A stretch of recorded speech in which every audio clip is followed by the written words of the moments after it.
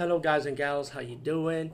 Today I'll be talking about an awesome way to start your free podcast, and I mean free, no catch, no gimmicks.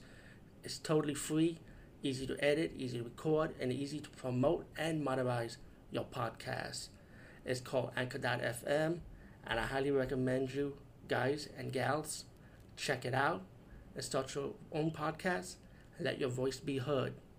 And also, don't forget to listen to Wild Dog Podcast and tell them that I sent you and that you hear it from me, so you get more people to join Anchor.fm.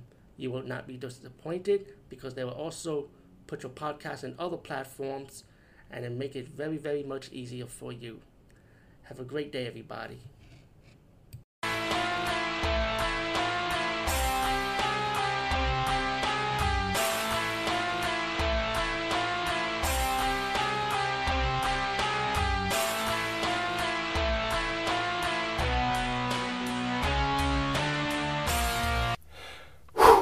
Hey guys and gals, what's up? Today we're talking about an awesome SOV shot on video horror movie from 1995. It is called HorrorGirl. And 1995, damn, I just started like high school that time, I think. Yeah, I would be a sophomore probably. Well, anyway, yeah, I think this came in the last era of the shot on videos. Because I remember hearing about this movie years ago anyway, around that time. But I never seen it before because shot on video was pretty hard to see, you know. You had to go to like conventions what I heard about to get them or order them in horror magazines, you know. And I had money at that time. Anyway, HorrorGirl is a fun punk rock style horror movie. Like I said, shot on video, but it's the punk rock origin there pretty much. And it's about these two girls. They started a band. And what I look at in the video of the drummer, no, not the drummer, I think it was a guitarist, I'm sorry if I get this wrong. He died and they brought him back to life, you know. So the two girls and the dead musician, he's like a zombie, but he doesn't eat people or nothing. Meanwhile, as the movie progresses, we have pizza guy delivering pizza, and the HorrorGirl band stole his pizza, and so the guy trying to get his money for the pizza.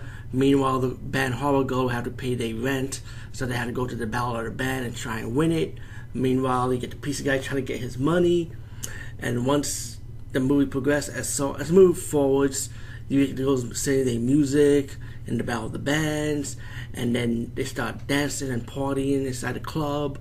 And then one of the girls decided to cast a spell. She cast a spell when she became possessed by a demon. She goes around killing people, while the lead band girl would have to use her powers to track her down with the animated zombie band member with them. And once they spotted her, she would have to go to the astral projectile world to fight the demon and save her friend. And they start battling the demons. And once they defeat the demon, they'll have to once they defeat the demon, they end up getting the money they deserve, while the pizza guy also got his money back. All in all, HorrorGirl from 1995.